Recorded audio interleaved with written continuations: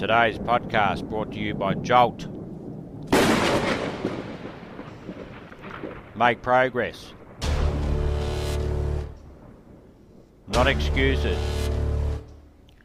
Dream big. Get massive results.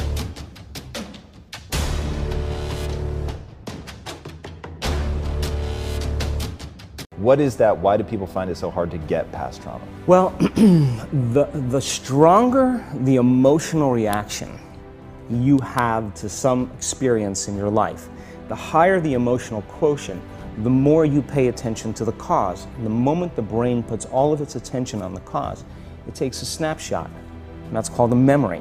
So long-term memories are created from very highly emotional experiences. So what happens then is that people think neurologically within the circuitry of that experience, and they feel chemically within the boundaries of those emotions. And so when you have an emotional reaction to someone or something, most people think that they can't control their emotional reaction. Well, it turns out if you allow that emotional reaction, it's called a refractory period, to last for hours or days, that's called a mood. You say to someone, hey, what's up? You say, I'm in a mood. Well, why are you in a mood? Well, I had this thing happen to me 5 days ago and I'm having one long emotional reaction. You say to the person, why are you this way? And they'll say, I am this way because of this event that happened to me 15 or 20 years ago. And what that means from a biological standpoint is that they haven't been able to change since that event. So then the emotions from the experience tend to give the body and the brain a rush of energy. So people become addicted to the rush of those emotions, and they use the problems and conditions in their life to reaffirm their limitation, so at least they can feel something.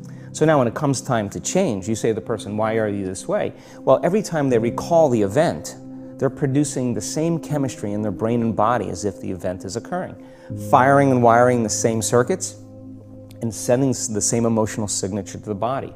Well, what's the relevance behind that? Well, your body is the unconscious mind. It doesn't know the difference between the experience that's creating the emotion and the emotion that you're creating by thought alone. So the body's believing it's living in the same past experience 24 hours a day, 7 days a week, 365 days a year. And so then when those emotions influence certain thoughts, and they do, and then those thoughts create the same emotions, and those same emotions influence the same thoughts, now the entire person's state of being is in the past. The hardest part about change is not making the same choices you did the day before, period. And the moment you decide to make a different choice, get ready, because it's going to feel uncomfortable. It's going to feel unfamiliar.